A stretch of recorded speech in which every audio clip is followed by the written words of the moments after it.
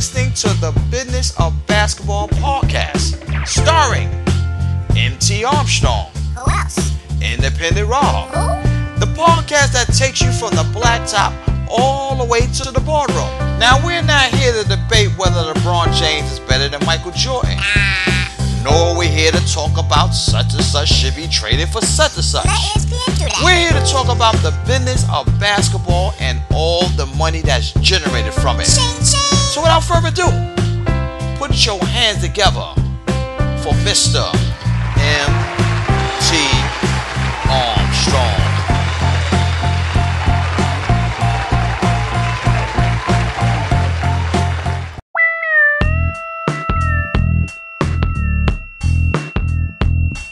Welcome to the Business of Basketball podcast. I am your host, MT Armstrong, aka Coach 1891, and I got my main man, Independent Rob, representing the East Coast of the country. Rob, what's good, man? Ain't nothing, T, man. How you feeling today, bro?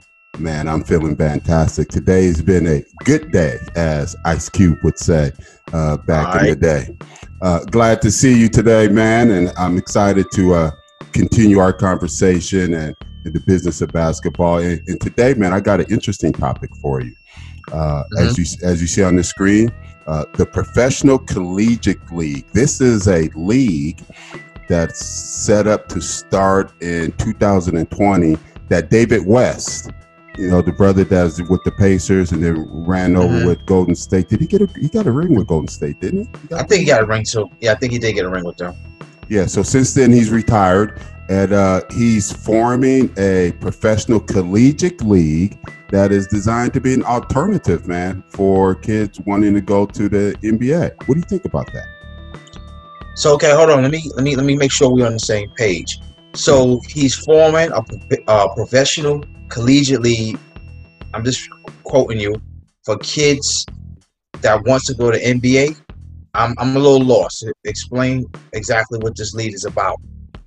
You know, I mean, when you say that, what are you saying? They going straight out of high school, or what's the deal? After college, or fill me in, T? Great question. Let's leverage their website to kind of see what they're saying about it, and then I can add what my thoughts are on it. So the Professional Collegiate League, college sports reimagined. From my understanding, what they're efforting to do is they're efforting to challenge the current NCAA paradigm, which, as you know, over the years has been taking significant hits from the standpoint, is there an injustice in college sports?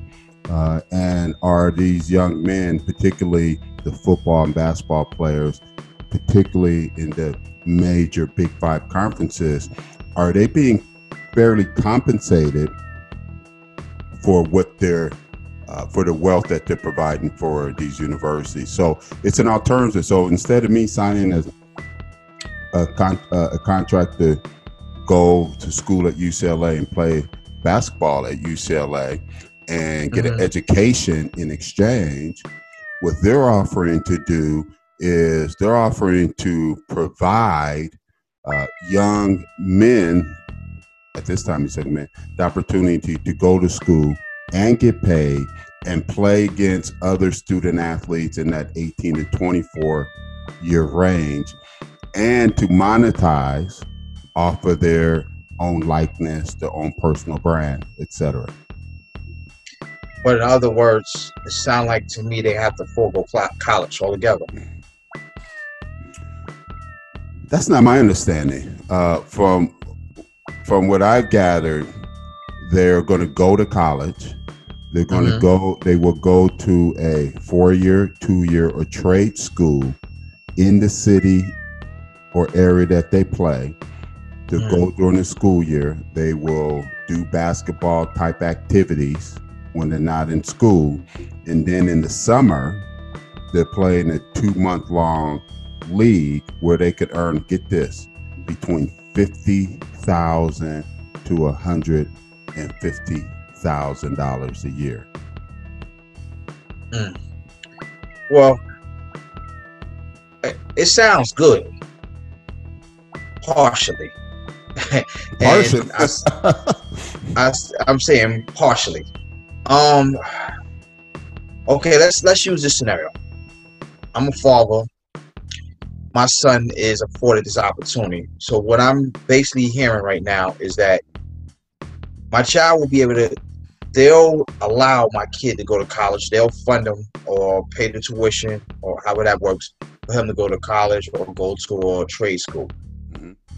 And all he has to do, from what I'm hearing, is just pretty much play in a league that only lasts for 2 months. So now, if they're sitting in my living room, they're telling me this, I'm not gonna lie to you, T man. I clearly approach this with a lot of skepticism because I'm like, okay, you're offering him $50,000 to $150,000 plus a free education to play 2 months of basketball.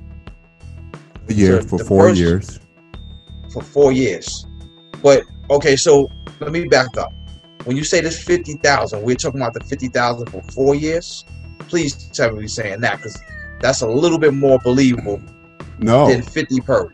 I'm reading 50,000 to 150,000 per year. I wouldn't believe David West. I wouldn't believe him. He was sitting in my living room right now, and he came here and told me that. I wouldn't believe him. He would have to really sit down and explain to me where they're going to get this money. And let's just use the small end, $50,000. That's about 50 to 150,000. That's easily a payroll of $1 million plus. When we start talking about players, coaches, assistant coaches, trainers, etc., etc., that's easily $1 million plus for each team. Then we throw in the education. So the main question I would want to know is, where's all this money coming from? And he would have to give me some hard answers, because the main problem I have with this is that if I decide, or me and my child decides, that we're going to go and we're going to take this route, you know just as well as I know that you're foregoing your college eligibility in terms of playing in college, because, correct. Yes, playing, as far as playing in college. So you forego that. So now, when you forego that, this kid will never get the experience of what it feels like to play in the NCAA tournament. Never, and we both know that college is like, the big part of college is experience that you're going to take with you for the rest of your life. Agreed. So my child's going to forego this, not to mention this, excuse me. My child's going to also forego the opportunity to go against what's considered the best of the best when it comes to collegiate basketball, which would obviously have a higher or bigger stake when it's time for him to be considered for NBA draft. So those are my thoughts. Those would be my thoughts. Those would be my concerns. If someone came from this league and wanted to talk to me about bringing my son in playing this league, those would be some concerns of mine that we would clearly have to address. I think those are all valid concerns. Where does this level of skepticism come from, though? What's in your background? What's in your background that makes you so hesitant? Yeah, because T, for years I ran a basketball website, BevoAddicts.com. We pretty much on vacation right now, but when I was in full blast, we covered a lot of leagues that came and gone. We covered a lot of semi-pro tournament leagues. We covered a lot of leagues that came around, might have been there for about a year, folded.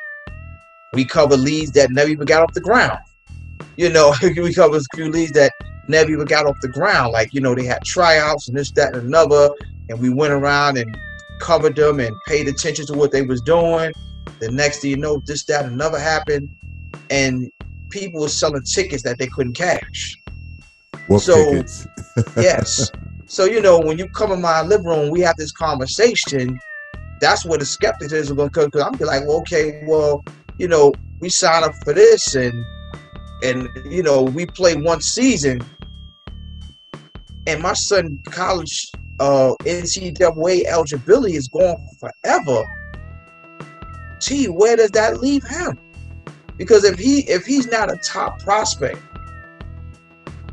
and he's not a top prospect, and then he loses eligibility because he tried to jump on board with this league, the $1 million question is, where does that leave him?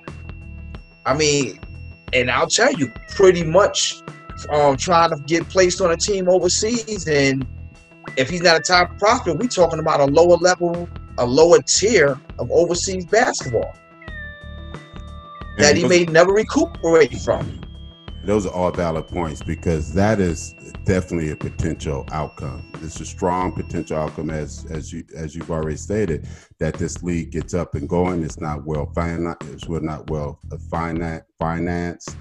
Doesn't pick up the right momentum. Doesn't secure the right type of talent, and then the next thing you know, 2 years in, it's folded. Where does that leave that student athlete? They can't go back. They can't go to a college and play. Obviously, the potential that they in that environment have set themselves up for the next step. You make a great point. They may end up someplace and be further back in the process as opposed to further ahead than what they expected to be.